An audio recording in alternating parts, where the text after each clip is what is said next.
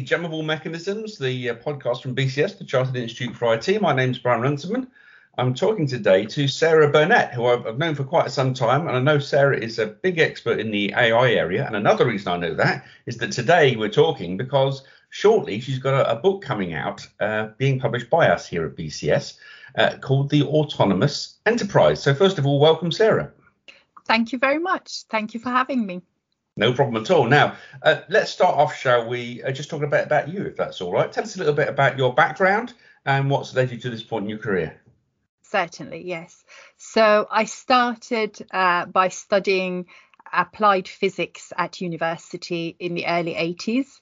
I managed to get a couple of degrees in that, and I left and joined a technology company as a graduate engineer. And I've worked in IT ever since. The last 8 of those I've spent as an industry analyst working in the field of intelligent automation, which is the technology that companies use to automate their business processes. I suppose it is one of the last things to be automated. You know, we have seen manufacturing, agriculture, all of those things. And now we're talking about office work being automated, knowledge work. And you know, having studied this field and seen how companies are using it, the technology, and a lot of it is powered by AI, and also seeing the remarkable results that they were getting, that, you know, it just dawned on me that we're basically heading towards the autonomous enterprise. And so here we are, leading me to the book. Excellent. That's really interesting. Now, do you consider it to be AI or machine learning, or are these sorts of distinctions immaterial as far as you're concerned? I think it's material because there are different kinds of AI. And, you know, in the book, I give the example of symbolic AI, good old fashioned AI, which is being complemented by machine learning as well. So there are different kinds of AI, but it's the increasing intelligence in machines, really, that I think is what is powering the developments. Of course, you know, deep learning I think has made a huge difference. Yeah. When you obviously talk to a lot of companies about automating their operations, do you find that the view of AI that's sort of put forward in the media, in the mainstream media, and perhaps even a lot of the sort of rather optimistic thinking, even in the IT arena, affects people's expectation of what it can actually do? Yes, absolutely. I think bad news basically sells, doesn't it? And so we tend to get the negative stories when things go terribly wrong. That tends to be in the mainstream media. I think the industry has very good media, and they provide some very good coverage of developments as well. I think we all have a tendency, being technologists, we all love to, look ahead and perhaps sometimes jump ahead of where we are in the development cycle. So there is always a bit of hype. And what I'd like to see all of us, including myself, you know, we should really ask more searching questions. We should challenge some of the claims and try and look beyond the hype.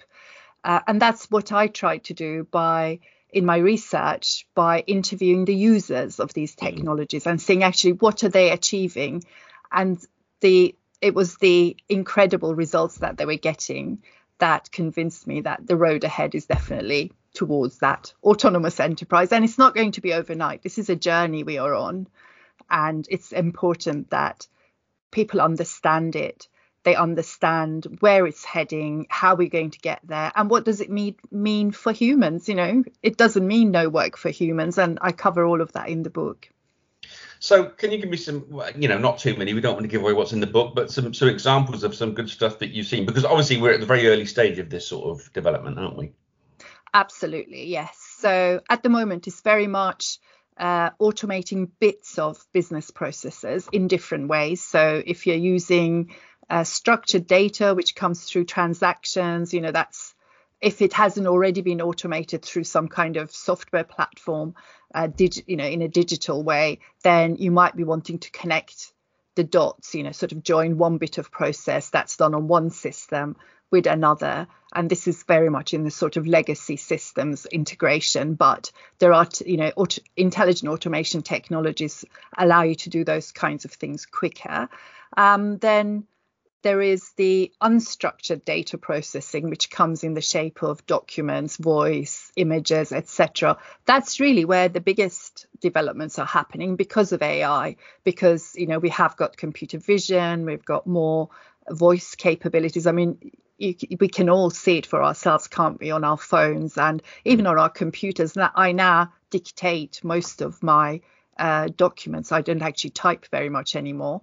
And these are all advances. The quality, the improvements that we're seeing have all been happening in the past few years. So that's the pace of change is speeding up. So we'll be able to do more of each process, not just this bit, not just that bit, joining those and going end to end. And I think that's where eventually we'll get to the autonomous enterprise. So in terms of examples, we're seeing better procurement services because the ability to instantly update multiple systems and then see what's happening, and particularly today with the supply chain issues, actually being able to understand where the glitches in the processes are and then being able to iron those out through automation. And other areas is particularly in customer care. We all know how long it takes to get a phone call answered when you ring somewhere. Being able to augment your staff, because nobody has money to pour into contact centers. It's impossible to hire more and more staff, but you can automate and increase capacity that way. In fact, make it flexible capacity so it can go up and down according to demand. Yeah, interesting. So I'd like to ask you, maybe this is a step backwards again. What motivated you to leap on this subject? Was it you just saw a gap there? You could just see what was coming down the line. What was your motivation? Well, it was actually, to tell you the truth, because I was an analyst, I could go and visit companies that were doing incredibly leading edge stuff. And it was just so exciting. I just had to tell the story, Okay. Not only was I seeing, because I work with a lot of the software vendors, not only was I seeing what they were doing, but then the users who were implementing these technologies and really sort of leaping over competition. And the fact that, it is going to affect people one way or another. So in some industries, I think we'll end up losing jobs. In others, we'll be creating jobs. So it's about understanding how the dynamics are changing and what we need to do to prepare for this. And as organizations become more automated, what does it mean for them in terms of recruitment, skills development, succession planning? These are the things that I talk about in the book. Excellent. Now, I just want to pick up on your point about the careers possibilities, I suppose, the new sort of careers. What sort of things can you see coming up? We've heard in recent years about AI ethicists, for example, being more having more profile in organizations. What other things do you think are coming in that area? Well, I think generally there'll be many more jobs in technology anyway because of demand. And so I think we need to raise the skills levels, the skill levels of everyone, because, technology is now such an inherent part of our lives and businesses. So that's one thing. And to do that, we need more teachers who are skilled in that space. We need more educational courses. People talk about perceptions of AI, led by movies like Terminator and so on. We need to educate people that actually it's an everyday thing. We're already using it extensively. We don't even realize it. So that's one thing. Then there are going to be new jobs, because with AI, you need to plan that customer journey, that user journey. So there are going to be a lot of creative roles, because people need to understand what kind of experience are you giving the end user, what kind of experience are you giving to the users of the finished product, whatever it is that you're doing, whether it's a customer dialing and chatting to a chatbot, which at the moment, some of those are dire, aren't they? Let's face it. Yes. But as things get better, where is that sort of journey going to end? What kind of experiences are we giving our customers? So a lot of creative roles.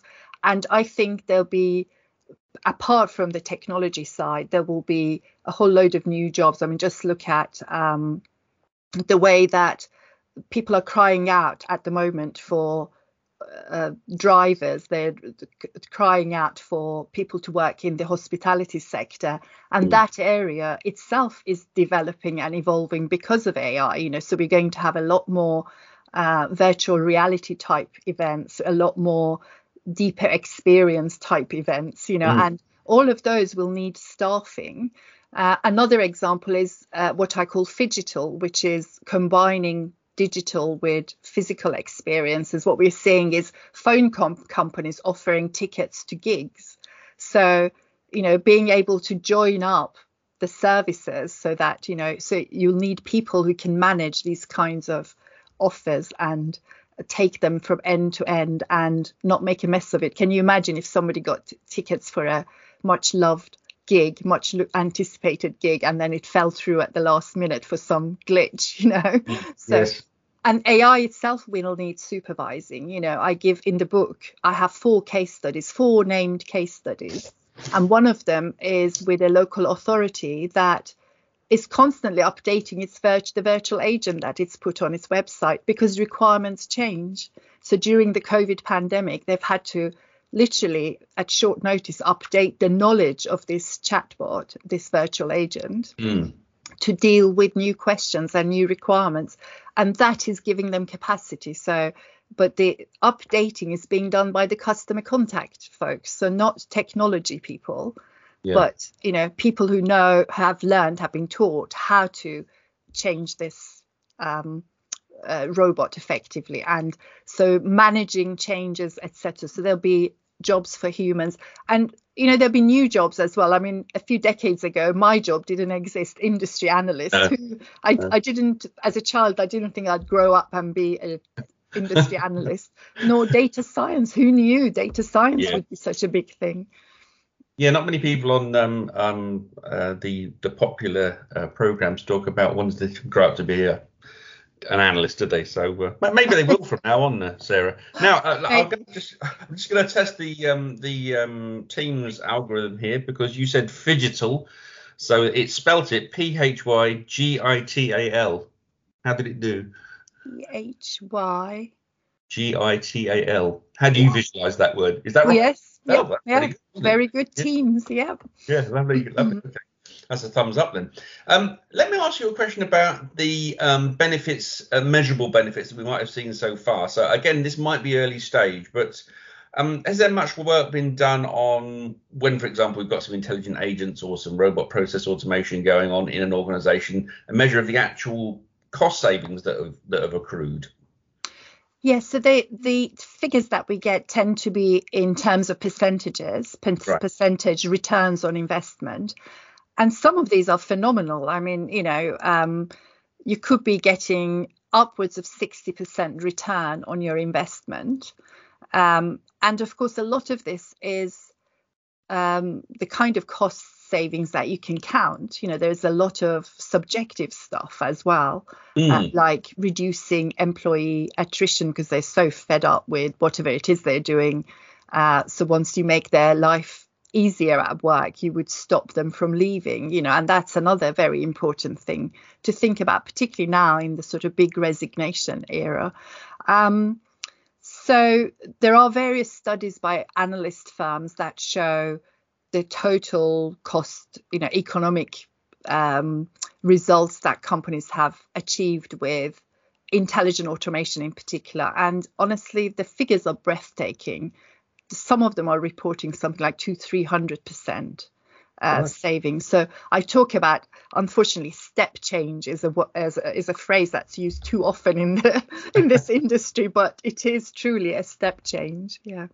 Interesting. What about the softer sort of impacts as well? Is your, and this is going to be subjective, I know, but is your feeling that people are being freed up to be a bit more creative in their roles because some of those, traditionally rather repetitive tasks are being taken away? Do you get that feel from organisations you talk to?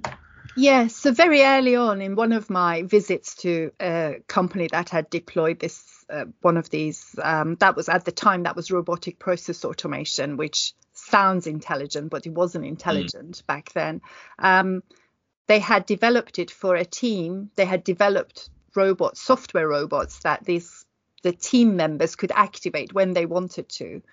And they were doing it with absolute delight. They'd given these robots names, and they were like another team member. They were saying, oh, that bit, okay, we'll get Charlie to do it. And Charlie was the robot, and yes, so it was taking away the most mundane, repetitive work from that group of people who were working in that team, and they loved it. Of course, there is a risk that will be used then to reduce the number of staff, and we can't get away from that. Money talks, doesn't it? Yeah. But I think the jobs market is a very complicated space, and it doesn't necessarily mean that this will translate into massive job losses because of other factors that are at work. We're seeing those today, aren't we, in the pandemic? Yeah. I wonder if there's you'd like to comment on whether there's lessons to be drawn from the past in AI. I mean, our the magazine that probably this will appear in IT Now, we started publishing as Computer Bulletin back in 1957, and I often go back into the archives, and AI was mentioned very early on. But of course, there's been a couple of quite well documented AI winters. Are there things to be learned from those events now Absolutely, yes.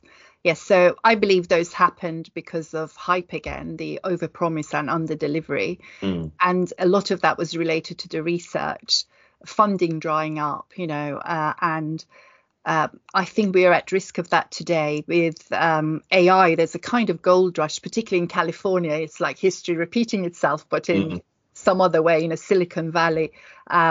And we have seen some ridiculous valuations of startups with money pouring. I give some data about the amount of venture capital investment, private equity investment is utterly ridiculous.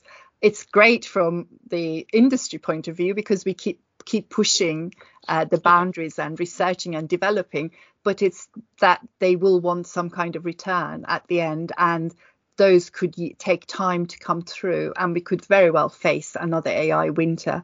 Let's hope it doesn't happen. The difference this time is we have much better infrastructure. We have cloud, we have compute capacity on demand, and we're much better at, although we still have a long way to go, we're much better at handling data as well.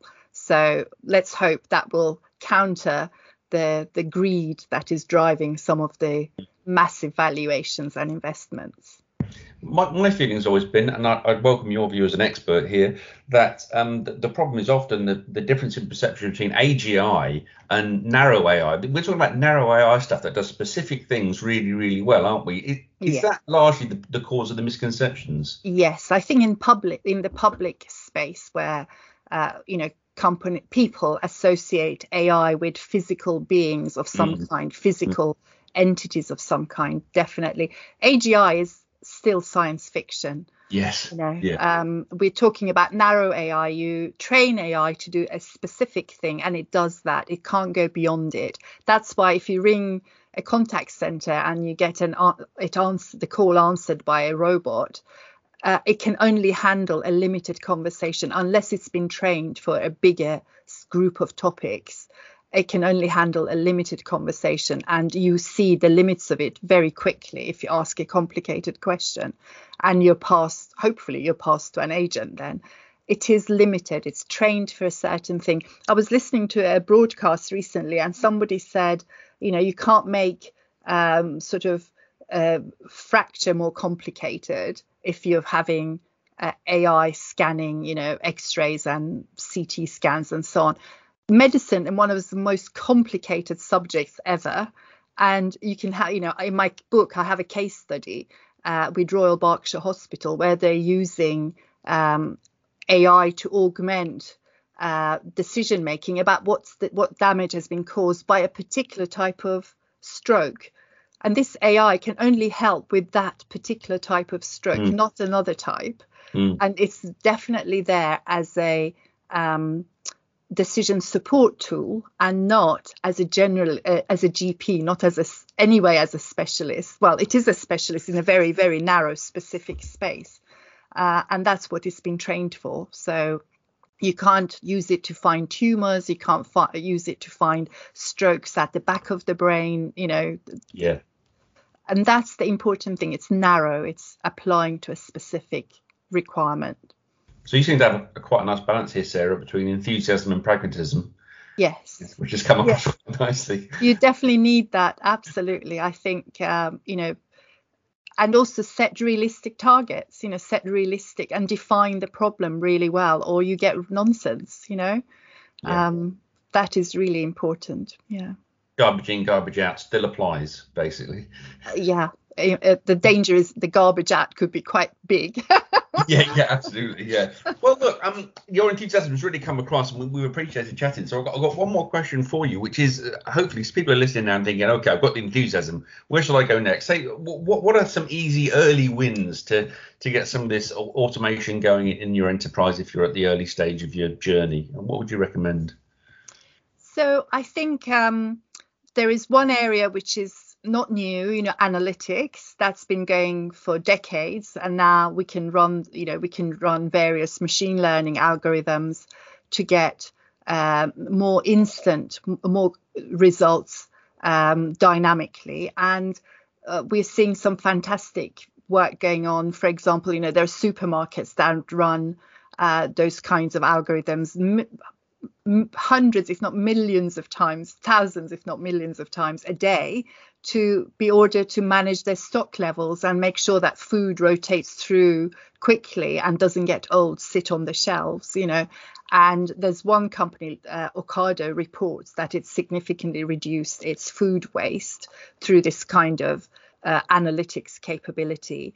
Another area is just pick a very simple task that is maybe a problem. Perhaps you have a backlog of cases to process, or perhaps you're running out of capacity at peak times, or a process that simply takes too long. So have a look at which parts of those can be automated using a mixture of virtual agents to handle, incoming calls from or document processing, intelligent document processing solutions that can read and distill capture the information that you need, to just very simple automations, like robotic process automation.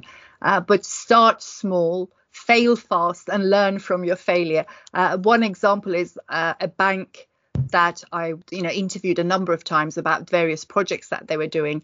They wanted to onboard their customers faster. The onboarding process, because of know your customer procedures that they have to do, was taking a couple of weeks at least. They've managed to reduce that to about 10 minutes. So okay. Yeah, so that is the difference, you being able to get that customer on board and the money in and be able to upsell and cross-sell to them a lot quicker than your competitors. Excellent. That's really interesting. Actually, I lied. I have one more question for you. Sure. I want to know your inspirations, Sarah. I'd like to ask this to all our guests because we get ideas for other people to read or follow or whatever. Who are your inspirations in IT or AI or whatever, really? My inspirations, as in a personal hero of some kind? Yeah, personal heroes. Maybe you got a few or one or. I've always been inspired by Dame Stephanie Shirley. In fact, I worked for her company when it was called F International, FI. Oh, okay. And I loved what she did. So not directly related to AI, but encouraging me and enabling me. I was able, because of her work, I was able to carry on working when I had children, and I was able to pick and choose when I worked and the hours that I worked. And, with that kind of thing, I would have had to give up and, take quite a few years off. So she's one of absolutely my inspiration. But also, I think all the women that are helping with organizations like BCS Women, people like Andrea Palmer, my fellow committee members, they put in so much effort and don't ever really want any limelight either. Lovely. Oh, thank you, Sarah. Can I say thank you so much for speaking to us today? A really enjoyable conversation. I think this podcast will be out before the book is. So the book's out on February the 7th. It's called let me get the exact title. The Autonomous Enterprise by Sarah Burnett, isn't it? Powered by AI, yes. Powered by AI. And that will be on the BCS Bookshop, won't it? It will be, yes. And it's actually already available for pre-order. Oh, lovely. If you order now, you get 25% off. So not that I'm selling or anything. That's absolutely fine. And we'll put the link in the blurb for the podcast as well. Thank you so much for speaking to us, Sarah. Thank you so much. It's been a pleasure.